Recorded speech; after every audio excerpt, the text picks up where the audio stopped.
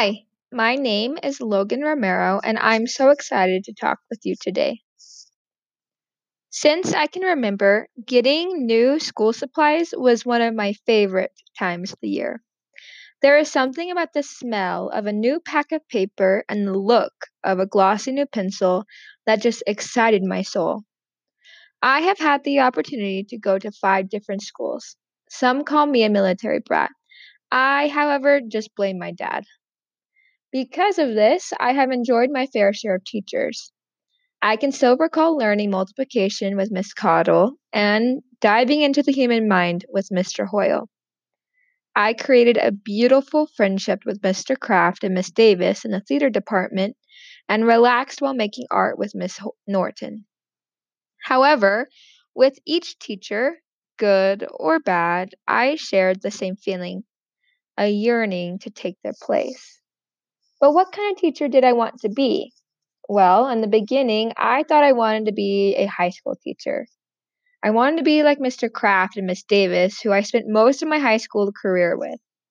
We had fun while creating theater and magic on stage. I wanted to be like that. However, I soon learned that high school kids were not my forte. However, kids were. I love their eagerness to learn, their innocence and their happiness, and I want to be around kids. Since I was little, my father taught me that the best leaders know how to follow. I have been following my teachers for over 15 years now, and I am ready to take my place as a leader. My professional goals are not simply to take their place and be another teacher, or to simply be another elementary school teacher. No, I want to be the teacher. I yearn to be the teacher who kindles the flame of discovery in students and give them tools to build their own prosperous lives. I have faith in children.